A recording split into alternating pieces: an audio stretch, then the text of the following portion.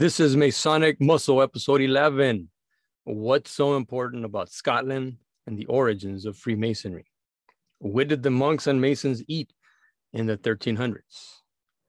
I want to share a couple of notes before I begin today. I've finally locked down some interviews for the month of July, a couple of members from the Grand Lodge, and some members from my very own lodge, and I imagine there'll be more coming as they begin to get the hang of it. Also, I've been listening to some more Masonic podcasts, and I'm beginning to notice a shift in some of the questions that are being asked to the members coming on or non-members. This is a positive, in my opinion, because I'm not going to get into the details, but it's kind of where I wanted to go with it. And so it allowed me to hear what they came up with, the questions they came up with, and the types of conversations that they began to have. So that was refreshing. I liked it. And finally, I have to say that everything I talk about on this podcast are my own opinions, and they do not represent Grand Lodge or anyone else's opinion, but my own. And I will say again that as speculative Masons, we are encouraged to speculate and to research and to do all of this self-discovery. And then if we get the opportunity to share it with other people. The name of this podcast is obviously Masonic Muscle, and there is references to actual physical exercise and diet, because we've been locked down in the pandemic, and now that the restrictions are easing up and we're getting out there again, too many of us just spent the time not doing much physical wise, and we have to. So I'm encouraging all of you to get out there, get some walking in, go weightlift, get some burpees in, jumping jacks, push-ups, squats, go get it, so that you can begin to improve your level of fitness, increasing, strengthening your Masonic muscle. All right, let us begin. So what have we been talking about? This is episode 11. What have we been talking about? We've been talking about Benedictine, Cistercian, and Templar monks, as well as the master Freestone Masons that were working hand in hand with these monks to help build their monasteries, and also to build the king's castles and other stately edifices, and a lot of other structures that we find all around Europe during that time, in England and Scotland. Well, there had to have been someone who built them, and that was Stonemasons Guild. And a lot of times the monks themselves were stonemasons, and they were actually out there physically getting the work done. We've talked about the mysterious Regius manuscript of 1390. Who wrote it? Why does it associate Freemasonry and the 7 liberal arts and sciences? Where do Masonic usages come from? Why were illiterate master Freestone Masons interested in the 7 liberal arts and sciences and the power of the trivium? If they couldn't read and write, why were they, being introduced to this? Why were they being associated with this? We talked about other secret societies that were around during the 1300s. And finally, I read what author Anthony Sutton had to say about any theory of history that falls outside of a certain prescribed viewpoint. Remember that it is the victors who write history, and the victors are not always forthcoming. Just like in the movie 300, when Xerxes says that, when he tells King Leonidas that when he defeats him, he's going to go and burn all the temples that had any evidence or written records of him. He's going to burn out the eyeballs of the priests or historians, and so that nobody ever remembers who Leonidas was, effectively erasing him from history. But it kind of had the reverse effect, because we are still talking about him now. So what Anthony Sutton said about a prescribed history, and if you begin to write something or investigate something and it begins to fall outside of that prescribed way of thinking, you get hammered, you get attacked right away. And the people that are tenured professors and what have you, well, they have a vested interest in continuing to protect us because that's their bread and butter. They're not gonna buck the system. So it is worth reading one more time what Anthony Sun had to say on this subject. And he says this: during the last 100 years, any theory of history or historical evidence that falls outside a pattern established by the American Historical Association and the major foundations with their grant-making power has been attacked or rejected, not on the basis of any evidence presented, but on the basis of acceptability of the argument to the so-called Eastern liberal establishment and its official historical line. That is on page 1 from America's Secret Establishment. It is, the book is awesome. I read it years ago. I go back to it from time to time just to see my notes and refresh my memory. And when you take that into consideration, you begin to see how our perception of reality can be easily manipulated when certain facts of a situation is not presented to you. All right. So, but despite all of this, you can find it if you look hard enough. We still persist in thinking in one direction, mainly because we have not been taught to think critically, which is where the trivium comes in. Because the trivium of grammar, logic, and rhetoric is the key to helping us see the world for what it is. And it helps us to find truth no matter where it leads us. Having said all of that, we haven't talked about what were these monks and stonemasons eating during this time, all right? Because this is very physically demanding labor, especially the guys in the quarries that were told to go and find the stones, cut them out of the wherever quarry it was in, and bring them and drag them to the work sites to be inspected and see if they can be used. So what were they eating? They had to have some kind of sustenance, right? And also the priests, because from what we've learned and what we've been exploring is that the Cistercian and Benedictine monks during this time in England and in Scotland, they were actively involved in the building of these monasteries. And you know, some of them were actual stonemasons, others were cooks, and kind of like the military. They each had their niche, but they went out there and worked. Especially the Cistercians, they believed in physical labor. They got out there and they tilled the soil and what have you, and grew their own crops. So let's just get into that a little bit. And so what were some of the things they ate? Well, bread, you know, bread, because why? I'm going to read a little bit from a nice little article that I found that really just gives you the meat of it. And it says, well, bread, it was cheap. It's easy to produce and filling. Bread was a key part of most people during the medieval times, monks included, but not all bread was created equal. The grains used to make bread would vary depending upon the status of the individual it was produced for. It was not uncommon for the senior members of the religious community, such as the abbot, to eat higher quality, more expensive bread. This bread was usually made from finer, more processed flour. It was shaped into smaller loaves, usually for consumption by just one person. As far as we can tell, these would be somewhat similar to a modern white dinner roll. Senior members of the religious community and their guests would often eat higher quality foods. So I imagine when they say here, senior members of the religious community and their guests, they had to have included the Masons because they were working with them day and night.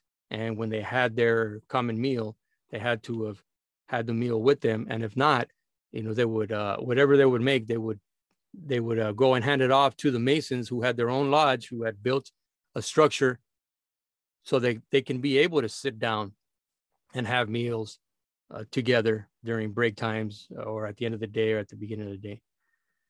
The Cistercian order, which we have been talking about this whole time, established their first Scottish monastery at Melrose Abbey in 1136. So there we go, guys. What's the whole mystery behind Scotland and the origins of Freemasonry? We're talking about 1136 and the Cistercian order, who we've been talking about, who could have possibly influenced the actual ritual and, you know, the ritual to receive a new fellow craft mason, because that's who they were around. That's who these masons that might not have been Catholic or Cistercian, but they were working hand in hand with them. So there's a strong probability that because of what they saw going to mass and how they, if they were converts, what ceremony they went through, they just naturally took the best of what they saw and practiced and went through and applied it to a ceremony to make a new fellow craft mason. The Cistercians also followed the rule of Saint Benedict, who we've been talking about, the Benedictine monks, but used a stricter version than the Benedictines. They were largely vegetarian and ate mostly plant-based foods. Exceptions were only made for the sick who were given meat, or on feast days when fish and eggs might be eaten. Working was key to the Cistercian way of life. Monks and lay brothers at Scottish Cistercian abbeys such as Glenluce, Dundrennan, Deer, and Sweetheart would have grown food at or near their abbey. Typical foods grown in Scotland in the medieval period would have included cabbage, turnips, carrots, peas, onions, and beans. Herbs were also important, both for culinary as well as medicinal uses. In contrast, many spices, including pepper, were not permitted as they were expensive and considered a luxury due to being transported long distances. So they had a pretty decent diet. They weren't like the rest of the peasants, right? Where it was just mainly porridge and they were malnourished. These guys weren't malnourished to a certain extent. They were eating veggies and on certain festive days, they would actually have meat, fish. And so you have to include the Masons with them because they were especially if they were working on a monastery and working hand in hand with monks, they were having this dietary regimen as well. Were they accidental vegetarians? Let's see what this article has to say. Common thinking in medieval times was that humans were entitled to make use of all resources available to them, so voluntarily abstaining from meat was not common. But even outside of monasteries, the church limited the eating of meat. Many days of the year were fast days, where meat was not permitted.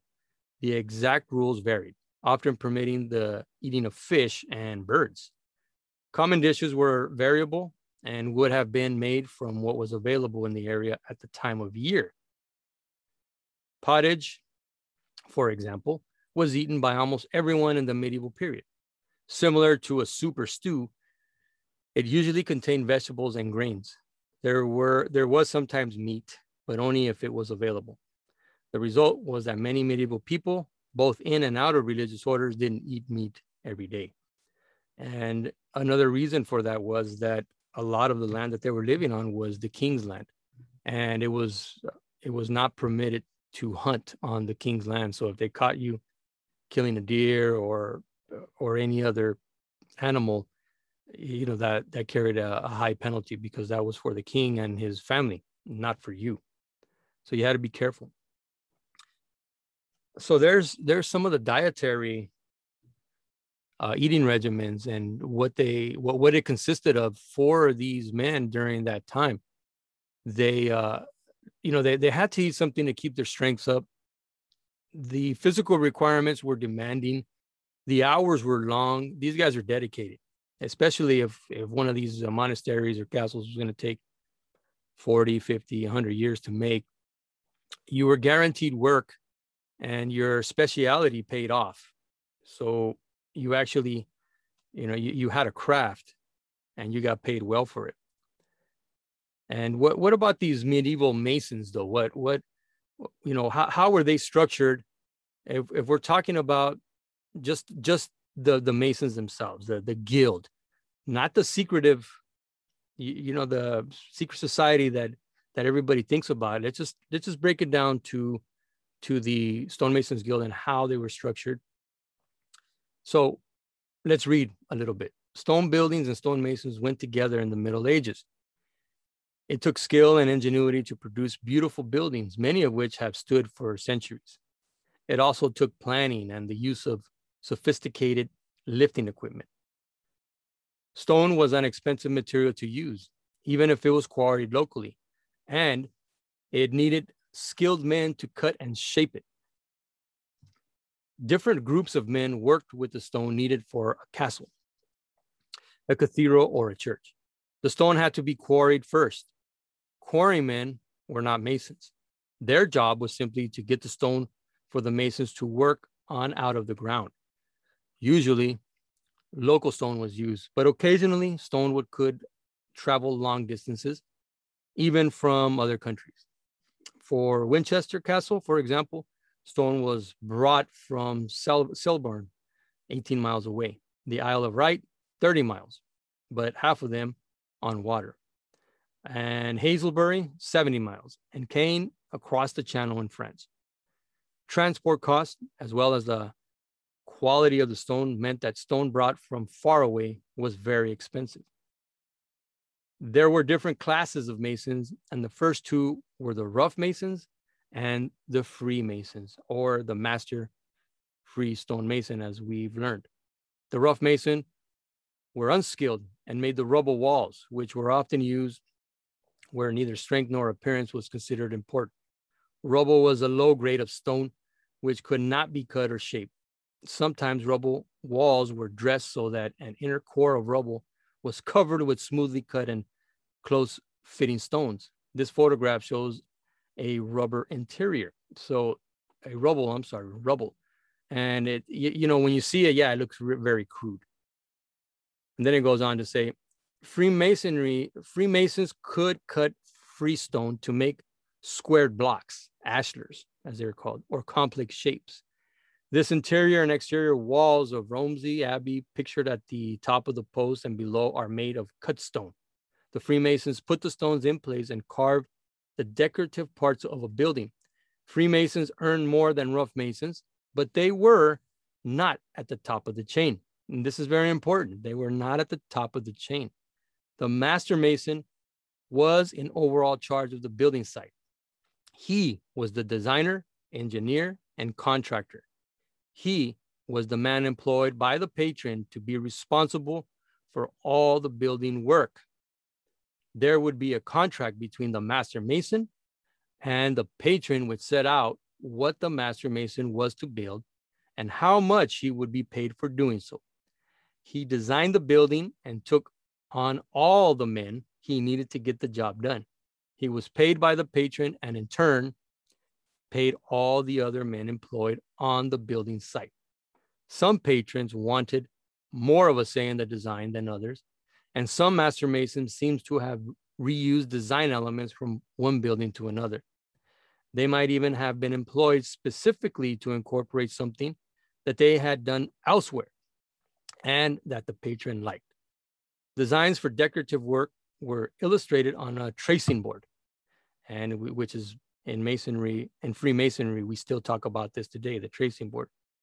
This was a plaster covered surface on the ground onto which the master mason would trace the full size design. From this, he made a wooden template for the Freemason to use a pattern.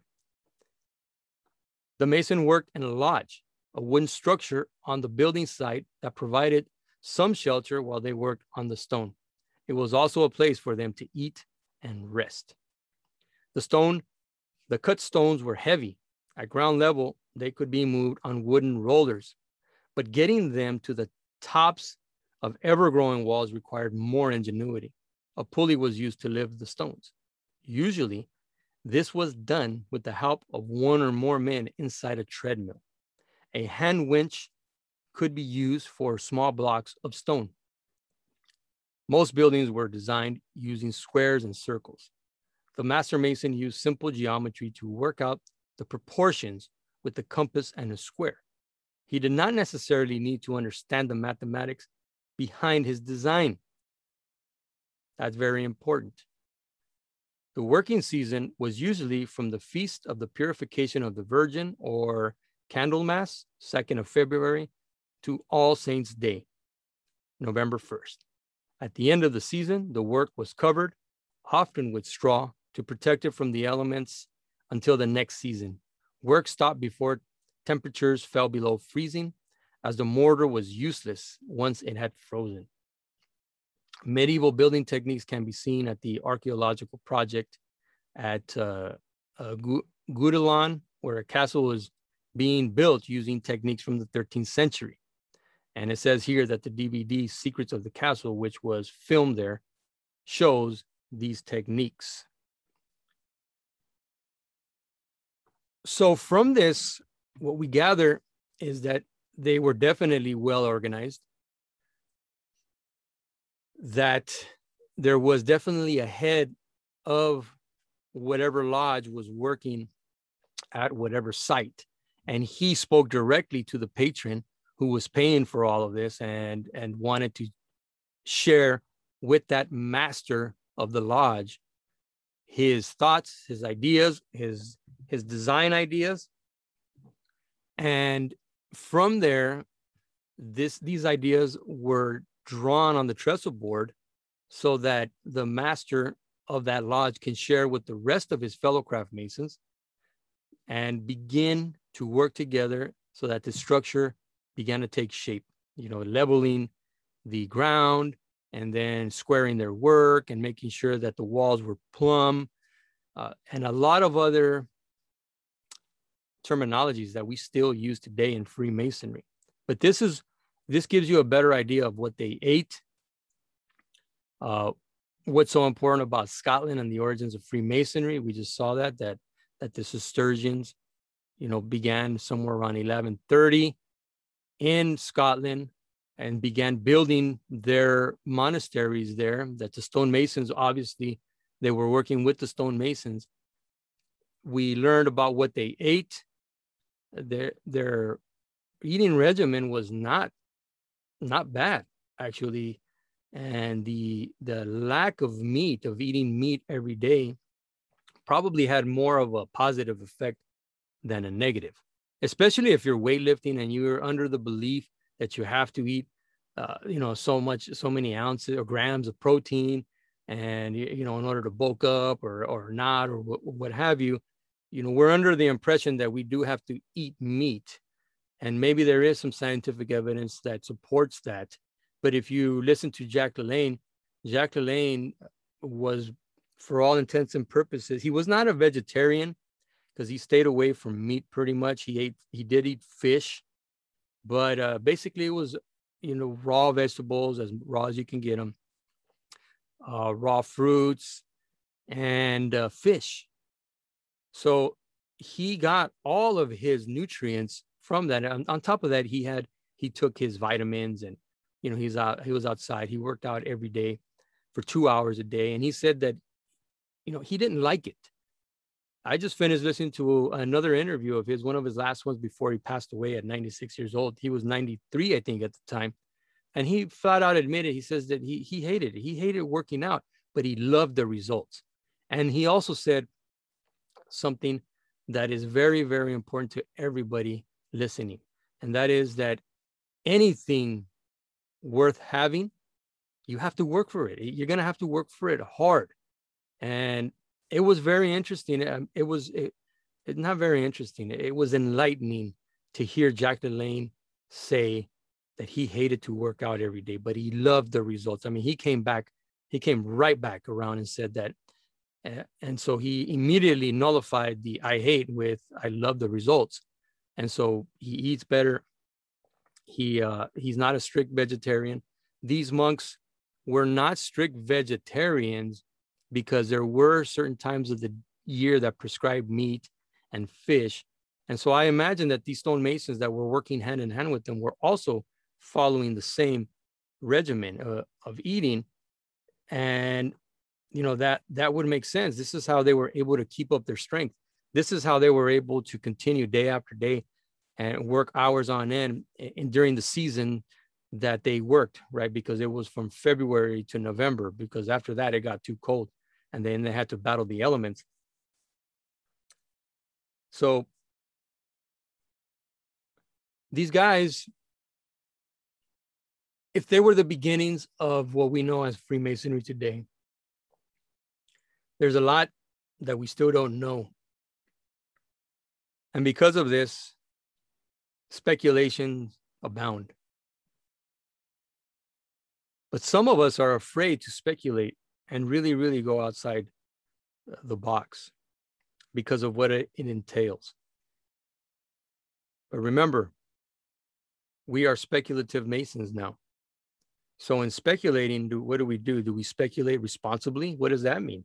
To speculate means you're going to begin to look at things that are not necessarily on this side or that side. You're speculating. You're beginning to theorize. You're beginning to guess. And don't forget what Anthony Sutton said in his book in page 1, that when you begin to find things that's outside of the realm of academia, because you're not part of that little group, they will begin to fight back and downplay whatever your findings are and just try to sweep it under the rug, because there is a certain prescribed history that wants to continue to be pushed. And I believe that also includes something as controversial as Freemasonry. So with that being said, guys, this is episode 11 of Masonic Muscle. Get out there and get in shape. You know where to go. You don't need any equipment, guys. I'm going to take away, just like Dan Pena says, I'm going to take away that last excuse that you have. I'm going to take away that last arrow in your quiver because, well, I'm going to go get a membership. Oh, I don't have any equipment. Oh, I need this. You don't need any of that, guys. I can tell you right now. You don't need any equipment. Go online, go on YouTube, look for those guys that do body weight workouts, and you'll see that they don't take that as an excuse anymore. They just get out there, start doing squats, start doing push-ups, start doing crunches, pull-ups. If you have an area to do pull-ups, it's not just push-ups, crunches, squats. And I guarantee that if you stick to it and you get and you continue to intensify it and progressively increase the resistance each and every single workout, and on top of that, begin to modify your eating habits where it's healthier for you. Drink more water, get better sleep, get out there into the fresh air. I guarantee that you're going to have some amazing results, outstanding results. That's Masonic Muscle episode number 11. Get out there and get some.